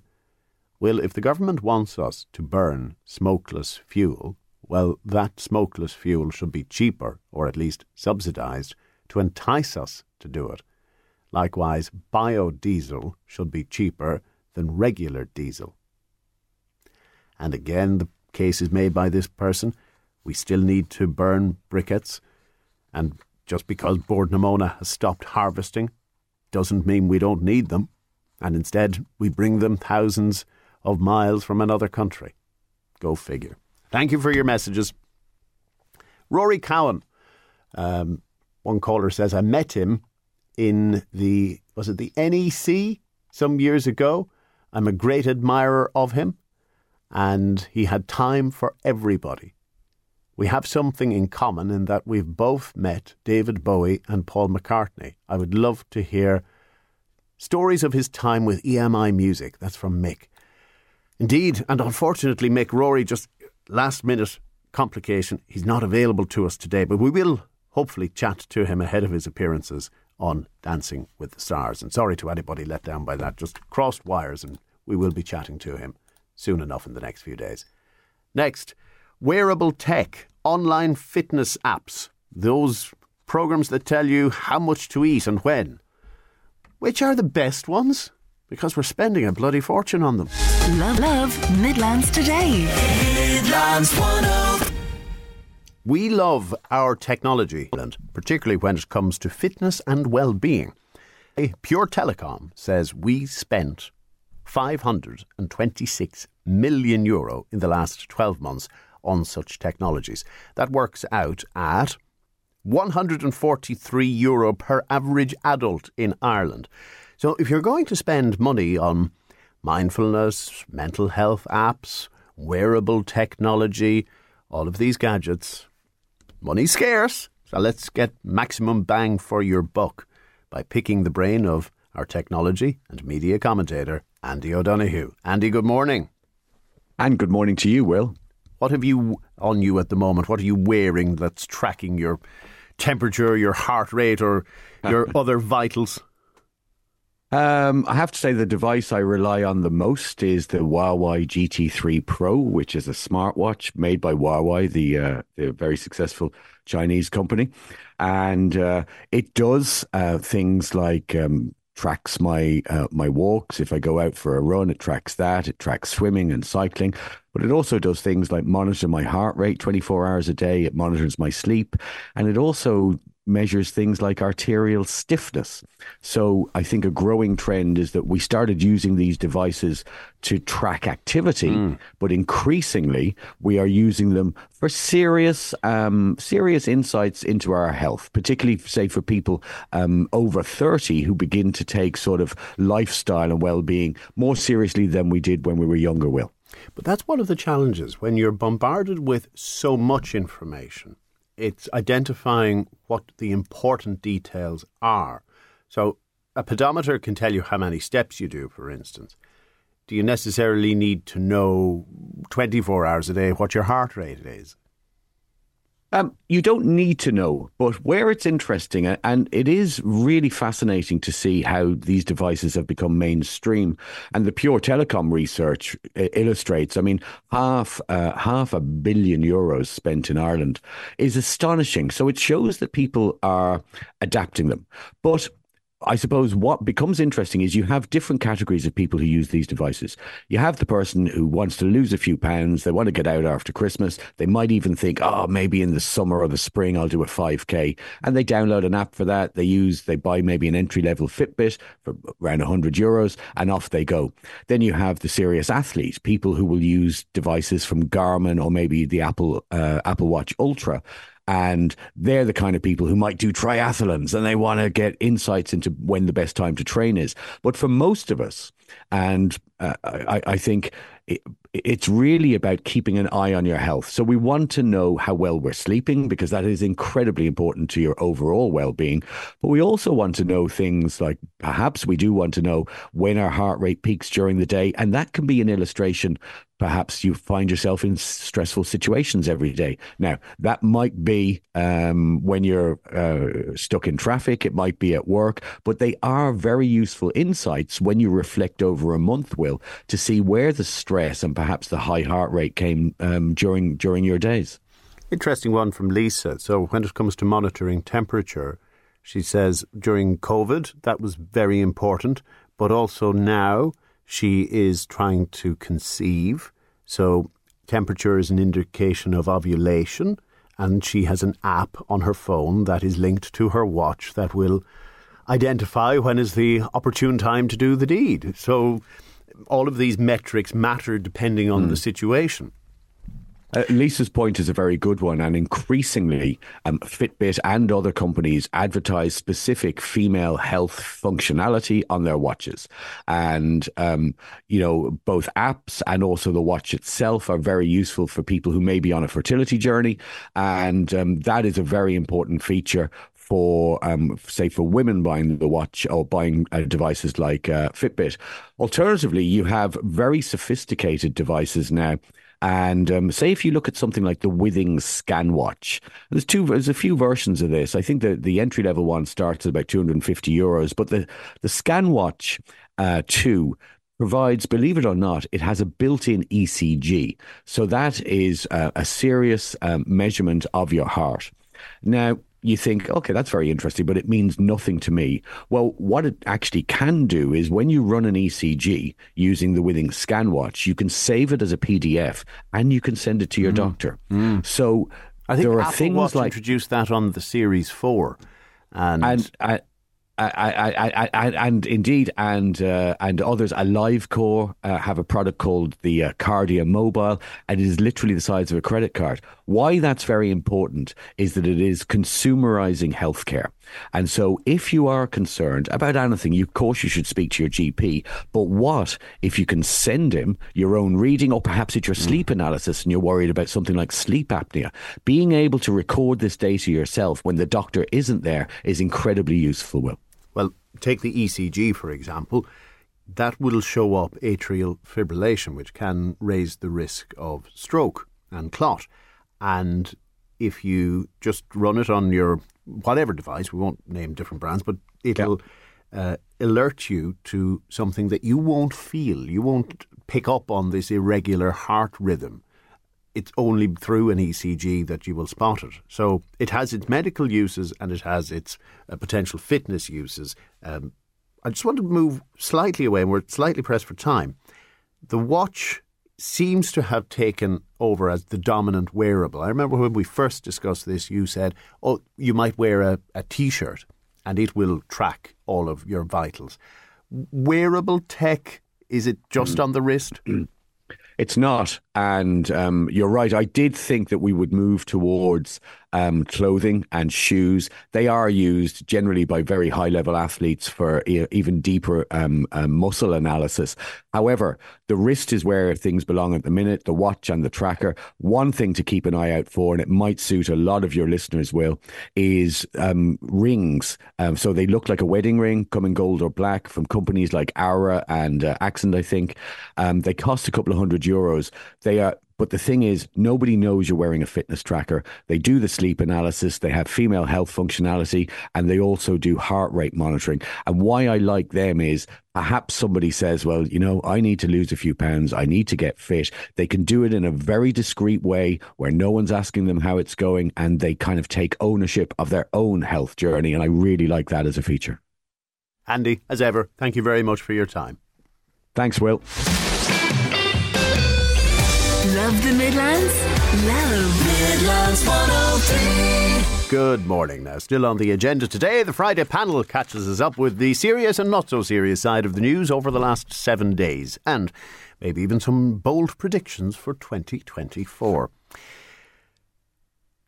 Plans to build a new advanced manufacturing facility in Mullingar seem to be on hold as a result of a legal challenge. Now, this factory is considered important to the local economy in the Midlands and would hold huge potential for jobs. And construction was due to get underway shortly at the Marlinstown IDA Park in Mullingar. Fine Gael Councillor Andrew Duncan has been explaining the situation. Yeah, well, just literally at the death, there was an objection put into the process in the form of a High Court judicial review from one of the tenderers. So that judicial review will have to go through, and the review is looking for the tender process to be set aside and a new process started. So it's going to delay the whole project at this stage. Yeah, no, I understand it was one of those that tendered the third place in the competition that has initiated the judicial review, and the judicial review itself seeks to set aside the process and begin it again. it's taken a lot of time to get to this stage, and I think the IDA were ready to award the contract. It was all teed up. So I guess no more than the rest of us, the CEO is very disappointed that it isn't starting.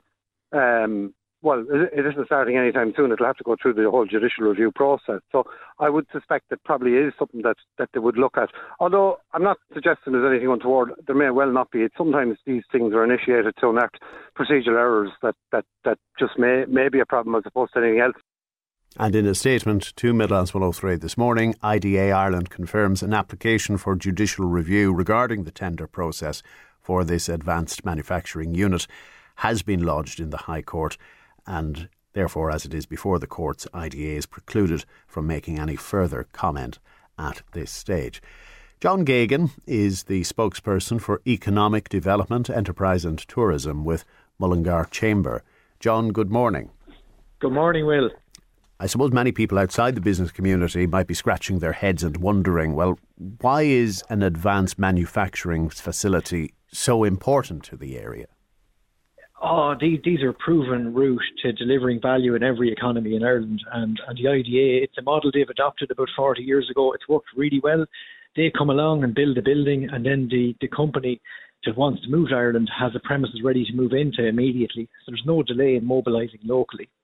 And we would think that this building in Mullingar could accommodate 200 jobs in the next 3 or 4 years once it's delivered. And that's worth an awful lot of money to the economy and the town and the culture of Mullingar. The difficulty, of course, is that individuals and companies, they have right to due process if they feel aggrieved, and we don't know the circumstances, the merits or otherwise of this. Potentially, could we be looking at a delay of months or even years? Yeah, I think judicial reviews are hard to put a timeline on, but I'm pretty sure the IDA is one of the most professional organisations in the country. And I'm pretty certain they've done a good job at tendering the package. And whatever grievance the contractor may have will be dealt with in judicial review. But I mean, to my mind, it might delay the thing 6 months to a year. And I think that we need, as a business community and local representatives, to support the IDA 100% in the process they've gone through. Because we need to be confident that they can deliver. And they do this every day of the week. So I would be absolutely certain they've done a good job. And if it overturns the decision, it may delay it another 6 months to a year. So I'm thinking we could lose 2 years in this, but best case scenario, 6 months to a year. But we have to back the people who've done the work, and that's the IDA and the local representatives. And in the absence of this purpose-built facility, could the case still be made for greenfield development if there's a company that really wants to locate in Mullingar, even in the private sector? Surely there must be options. Absolutely, and the best example of that in the country is close by in the National Science Park, which has been delivered in the last 5-7 years, where there is planning permission there for 50,000 square foot premises that can be delivered at very short notice if the right opportunity arose.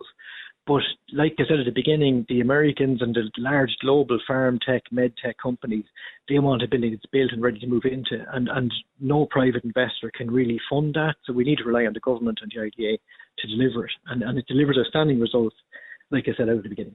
And I suppose, to be parochial, there will be other parts of the Midlands and indeed other parts of the country more than happy to accept that investment if Mullingar is unable to.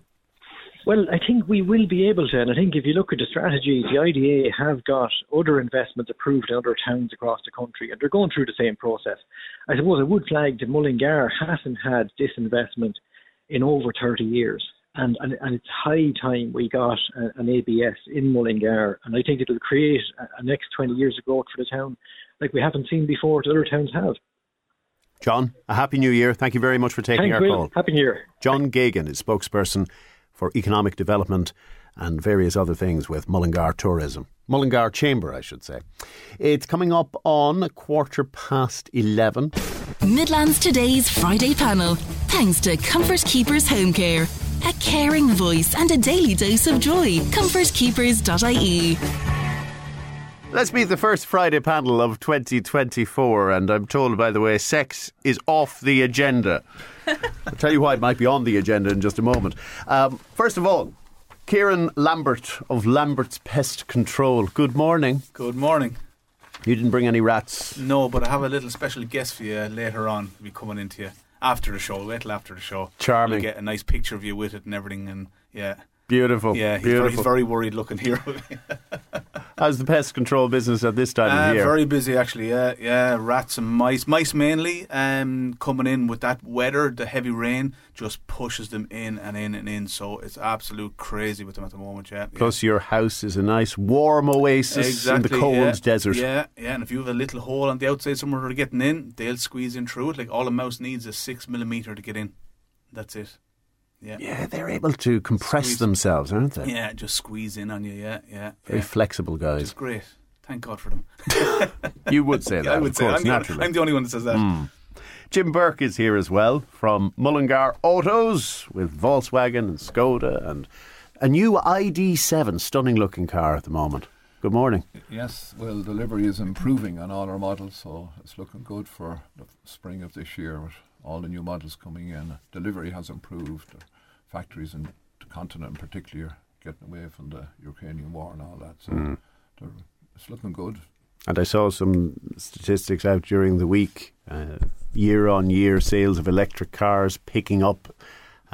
Diesel still king, though. Yes, particularly in the Midlands, diesel is still king, but there's a modification done in all the electric car pricing, all being reduced across the board with all makes and models and all that. So it'll be a help. They were probably overpriced at the beginning because there was a fierce demand and they couldn't build them quick enough. But I'd be hoping the market is going to settle down now to more realistic prices, and demand is good. And obviously there's going to be some slightly cheaper second-hand models there as well, which there's a good interest in that as well. Risky business, though, because if you have a customer who paid at the top of the market, they'll have natural depreciation anyway. But if the new price falls, that's going to depress their values further. They could be a little bit bitter after that. Yes, unfortunately, as such, the people who did invest in them, those prices have dropped.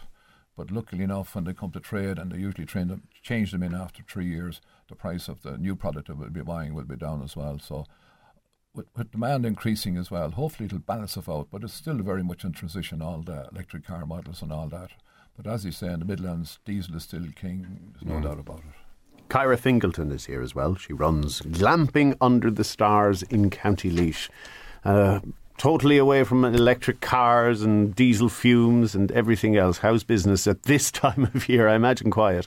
Well, physically on site, it's very quiet because we close up for the winter time. But the phones are ringing and it's a really busy time for bookings. I think over Christmas period, people have time to kind of think about what they're going to do in the new year. And we've actually got more forward bookings this year than we've ever had before. So great. Lots of group bookings. We tend to get either families with kids or hen party groups.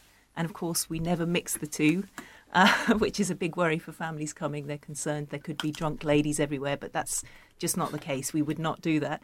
And I would have thought maybe some aspect of mindful retreat as well, no? Well, we are looking into that, actually. That's something that people have been inquiring about. So that's another strand that we'll probably start to develop in due course. But at the moment, we just have the two kind of markets, but we're kind of looking into corporate getaways and that kind of thing, team building. So that's another area we're looking into. And we've just launched today, actually, a ladies-only, girls-only glamping weekend for the 8th and 9th of March.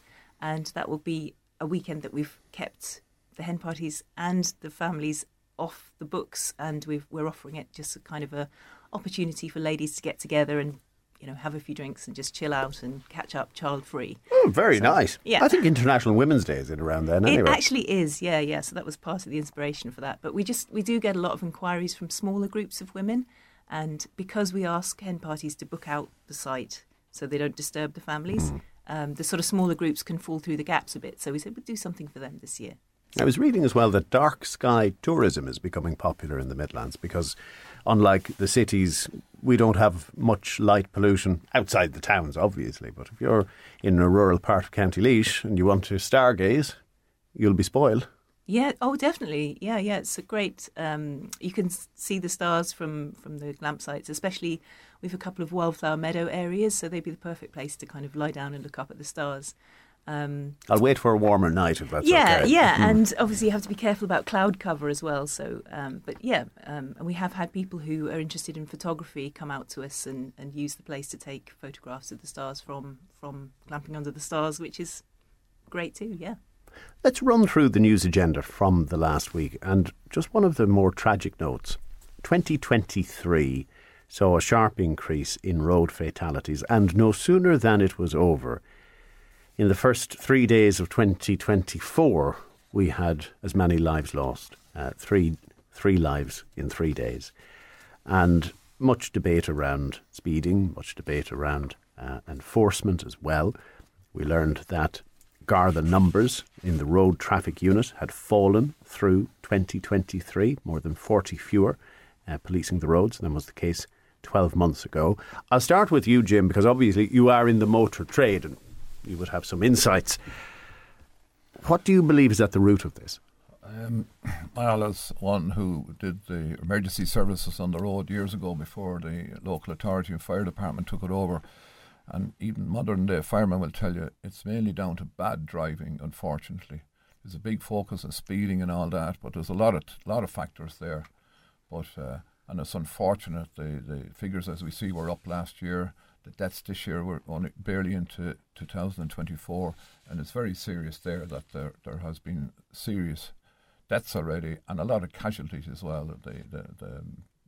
One of the biggest problems there that so many people that get injured was over 1,250 people suffered from serious injuries last year, and this is a terrible tragedy to families too and all that. So it's very, very sad, and they're building the cars better and safer and all that, and it was great to see the figures coming down over the years, but now they're on an increase again. So there's a lot of factors at stake with, they're blaming the roads, blaming this, that and the rest, but the drivers certainly have to be more cautious in it, and it's unfortunate when one is in the right with, say, an accident and all sorts of blame is put all around the place, but it's very, very sad, and we have to work on it, and I'm delighted to see that Minister Chambers is having constructive engagement with Senior Gardaí on it, so let's hope that something will start to improve shortly on it. A question listeners often ask, outside of the German market where you have the autobahn and no speed limits, why in Ireland, for instance, would cars be sold capable of 120, 140, 155 miles an hour, whatever the case might be,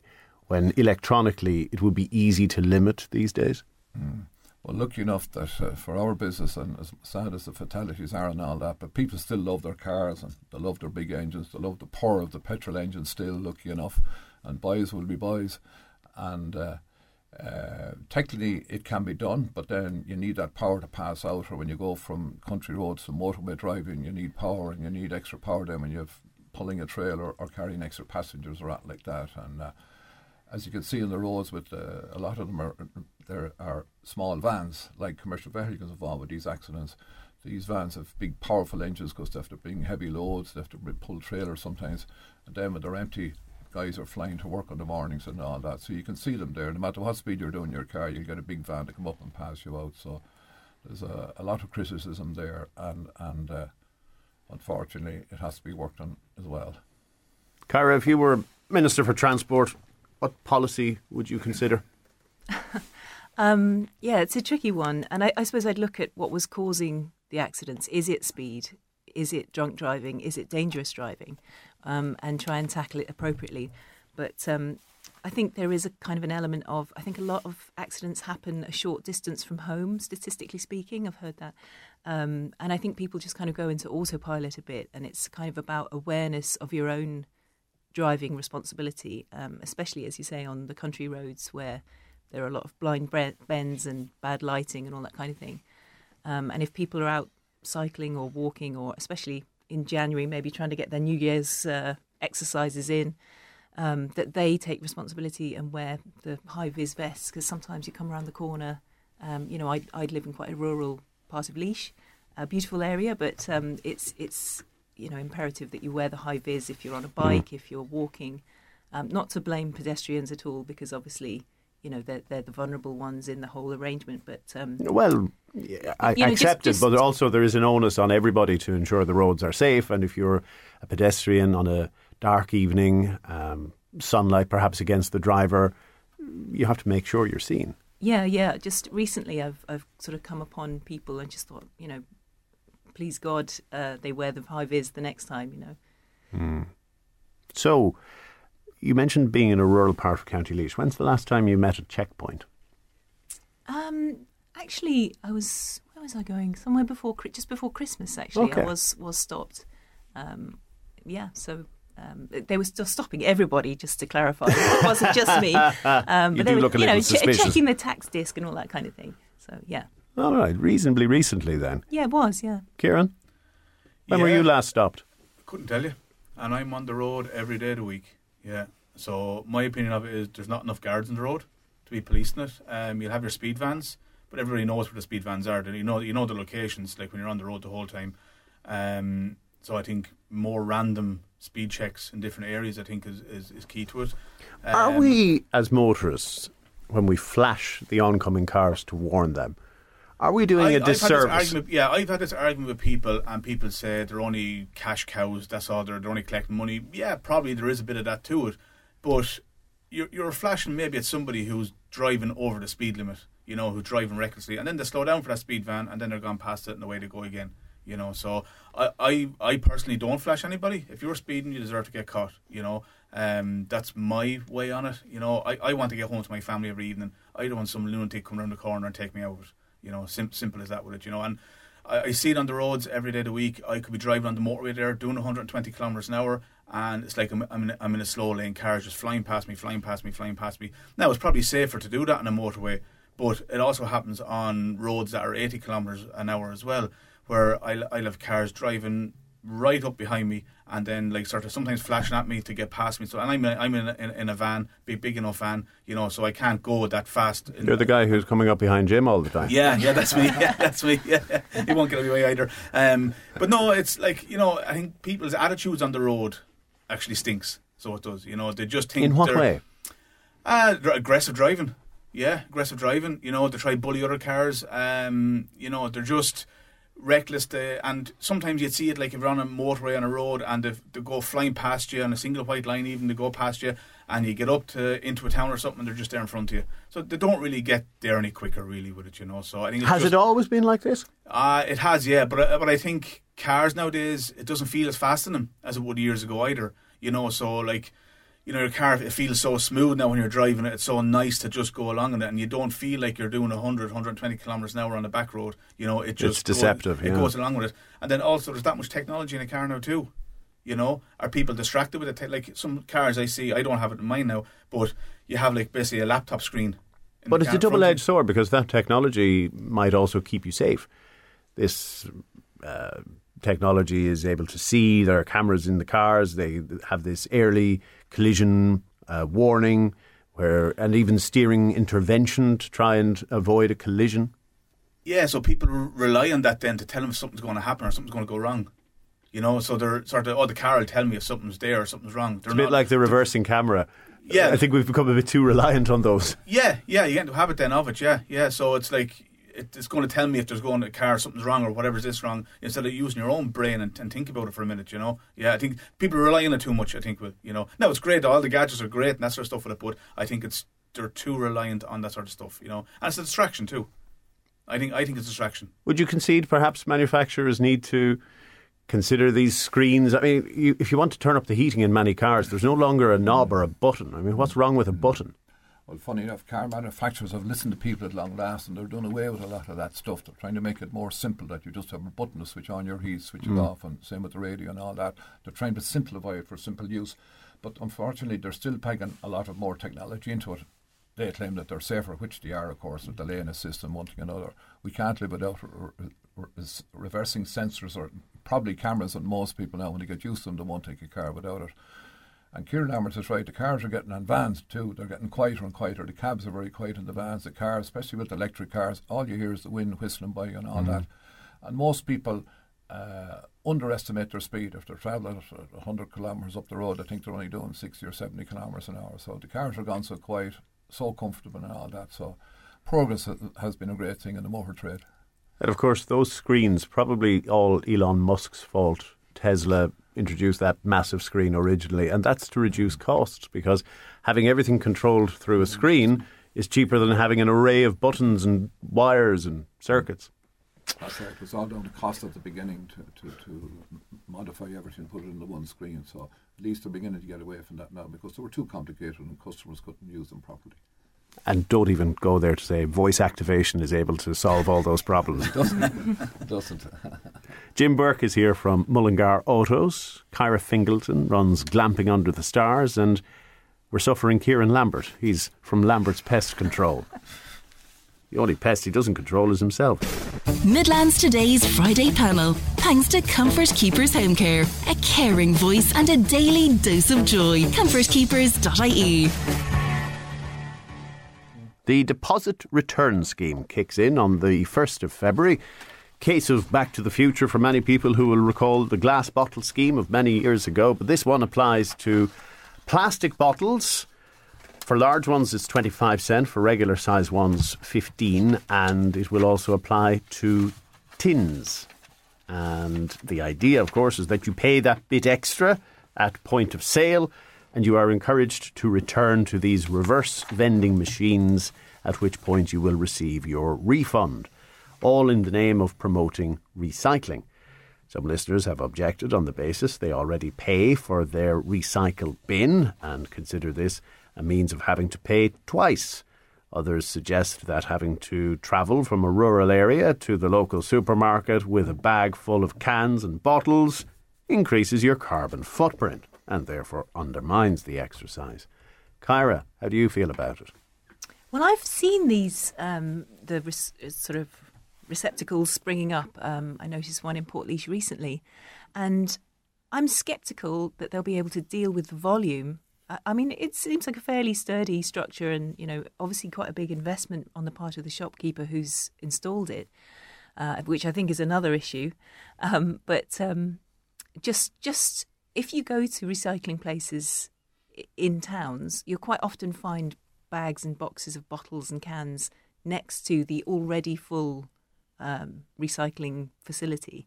And this seems to be a problem already, that there's not enough resources, not enough space for all the things going into the, you quite often see stuff building up. And I think even if a lot of shops start to do it, will there be enough to cope with the demand, especially if you've incentivized it with this cash back? I mean, I think it's great. Obviously, recycling is always great. We do a lot of recycling ourselves as a family, but also at the Glamp site. But we would take it to, the recycling centre.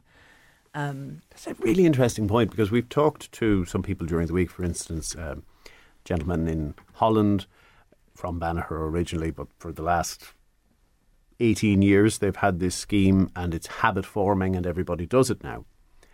But it's a bit like maybe the electric cars. They also have a vast network of charge points.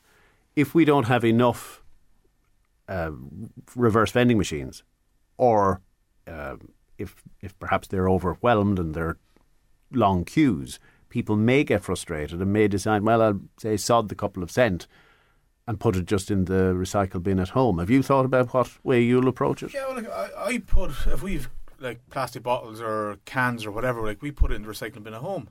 So that goes off. So if I'm paying an extra, 25 cent or 15 cent, whatever it is for each one, then I don't get any money back to them for putting it in my recycling bin. Is that correct? Correct. So, and also, I believe you have to bring it back to the place you purchased it. No, it's not going to work. That's going to be very complicated, yeah. Yeah, no. They'd surely have you're to going to end up, so it's basically a tax then on it. You're going to end up paying a tax then and it's not going to work.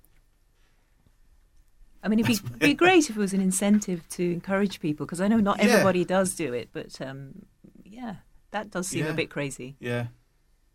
I think they need to rethink that one, I think. Jim? I think it's a terrible shame if it doesn't work. It's a great educational system to get the young people to recycle and show them how valuable it is and how valuable that aluminium is, we'll say, on the cans. And I know we all got great... By the way, recycling rates are far higher among the young population than among the older population. Yes, that's true, yeah. But I think we got to keep encouraging it. And it's very enjoyable when you go to one of these recycling areas and you get your few euros back from it, and that can be an enjoyable part of it as well. And that has been recycled properly and all that.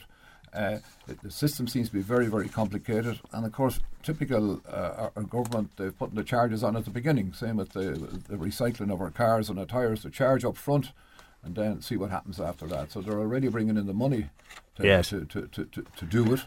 So let's hope they don't waste money on it, and let's hope that it works.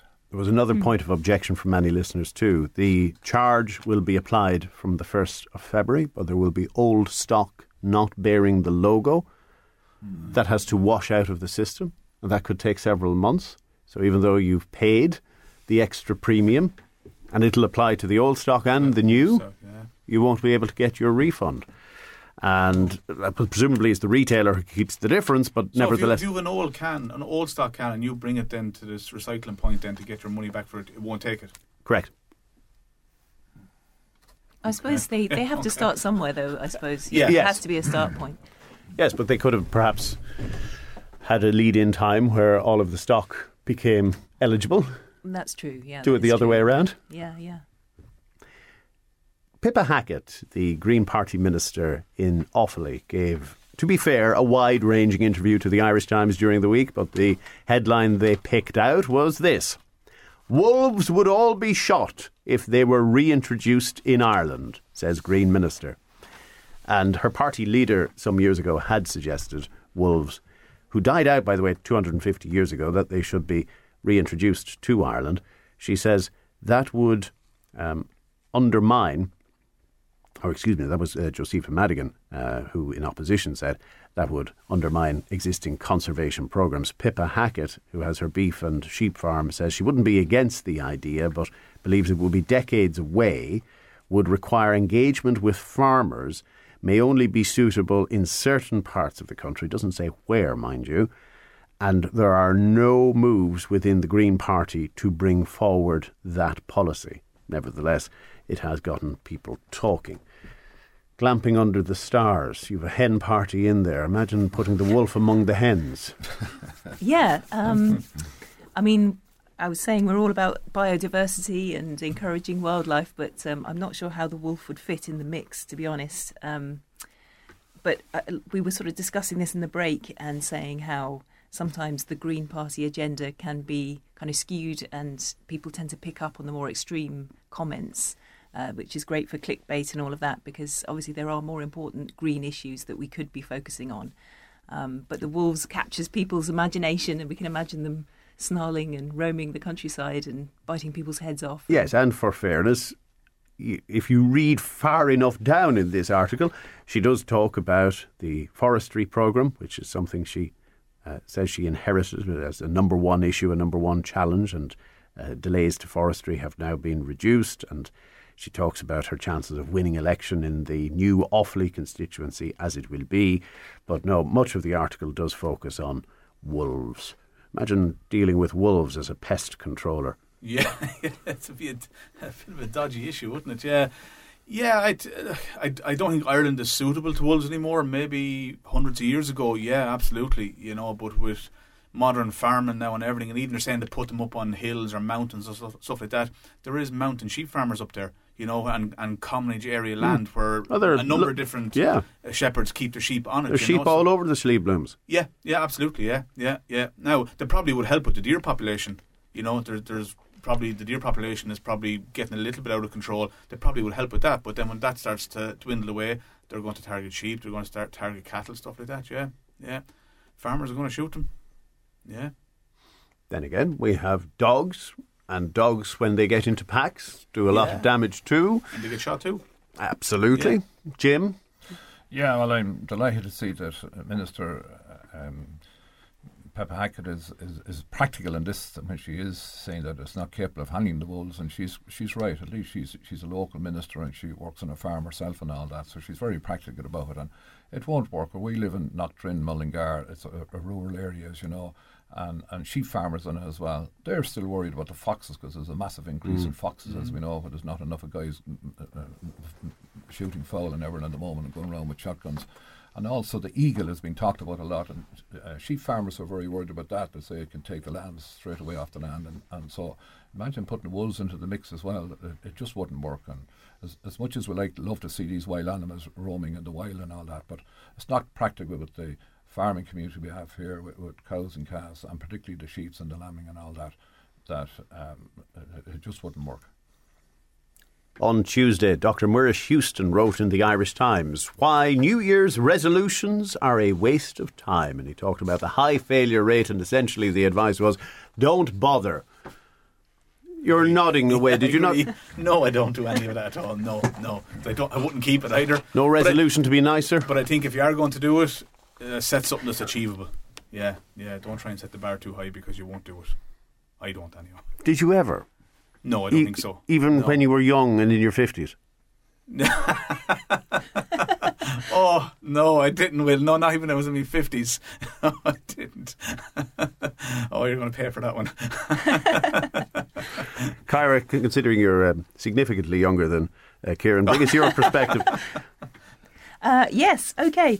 Well, I suppose anything that kickstarts positive, lifestyle choices is a good thing. But yes. What in the name of divine? That's your little present for you, Will. Sorry, Kyra. She sounded Not slightly distracted there. Yes, I saw something through the window. I told you a special guest for you, Will.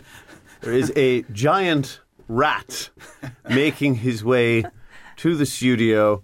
No doubt about to walk in here to turn around Jim and there you go now, Will. Lovely. And he's having a seat. He'll sit down in the corner. Get comfy there, Mr. Rat. That's your mascot, That's is our it? little mascot, yeah, that we've used for Facebook live videos and stuff like that there during COVID to help people out there during Fantastic. COVID. He's the image of you. We'll get a nice picture of you in a minute with him. Kyra, you were saying about New Year's resolutions. Yeah, it's all kind of gone out of my mind now because of the giant vermin. Yeah. And plus the rat that walked in too, yeah. Yeah, and that too. Yeah. I'm not quite sure what to say now. His beady little eyes are just boring into the back of my head. your back. Yeah, very worrying. I mean, I think in terms of New Year's resolutions, probably both better to put something positive in place. So I don't commit to anything that I don't think I can adhere to. So don't make life too hard for yourself straight after Christmas when you're on the gloomy nights and all of that. Give up everything, but instead try and book something nice for yourself. Plan ahead, plan something nice for yourself in the year. I was reading something similar to that. The best ones and the most successful ones are where you add something, whether it's good habits or a reward, rather than an abstinence. Doing without is much more difficult and it's framed negatively in your mind. So therefore you tend to avoid it. Jim, apart from buying new cars, what New Year's resolutions are you thinking about? Funny enough, and I don't know if you'd fully call them New Year's resolutions, as in people think about losing weight and running more and all that sort of thing. But yes, I do. I always set targets for my business every year, and I raise the bar every year for my staff and for myself, indeed, and for our company. And things that we hadn't got around to doing last year, we put them high on the agenda to try and attack them straight away early in January. And now, it doesn't always work out, but we do set the agenda. Well, no procrastinating then. I know there was another article that you were very determined to talk about, Jim, so I just want to give this last slot to you. The headline said, "Sex can lose its joy and become about box ticking. The pressure trying to get pregnant can have on relationships." Now, the floor is yours. Well, I think what you were saying earlier on, putting the wolf among the hens, was described things there very well earlier on. So, on the serious side of it, it's great to see the article there this week that people that have problem getting pregnant and all that. At least they're opening up the discussion on it, which is good. It's a very sad thing, and a lot of us went through it from time to time over different family members and all that. And unfortunately, every setback then becomes a self-fulfilling prophecy in your mind. You dwell on it, and that's right. Yeah, and it can be very sad for some families indeed. And it's great. I know women are very open-minded about it and they do talk about it. Now it's good to see that men are beginning to talk about it, and they should talk about it indeed and all that. So talk about New Year resolutions, but we wish all those families well for this year. Skillfully handled, must I say. On our Friday panel today, I have to thank Jim Burke of Mullingar Autos, Kyra Fingleton of Glamping Under the Stars, Mr. Rat for joining us. Not me, that's not me. Kieran Lambert. Can I just give a quick shout out? I just joined recently Milltown GA Club, have a little pickleball club. So pickleball, yes. Yeah, fascinating little sport. So it is, yeah. Oh, there's a lady in Westmeath, and she'll shoot me because I can't think of her name, but she was a great ambassador for pickleball. Yeah. Has promoted it so successfully. Yeah. It's great. It's like a cross between tennis, badminton, table tennis, that sort of stuff with it. Yeah, but it's it's a great little sport, yeah. So a little shout out to them down there, yeah. They're a great little club. So where can you sign up? Milltown GA Club. Brilliant. Every Tuesday and Thursday we play in it, yeah. So we do, yeah. So yeah, good fun. On that note, guys, thank you very much for joining us. Thanks to Cameron Clark and Shannon Fogarty for putting it all together. We'll chat to you Monday morning from 9. Take care. Bye-bye. Midlands Today's Friday panel. With thanks to the caring hands of Comfort Keepers Home Care. Nurturing thoughts, caring moments. ComfortKeepers.ie.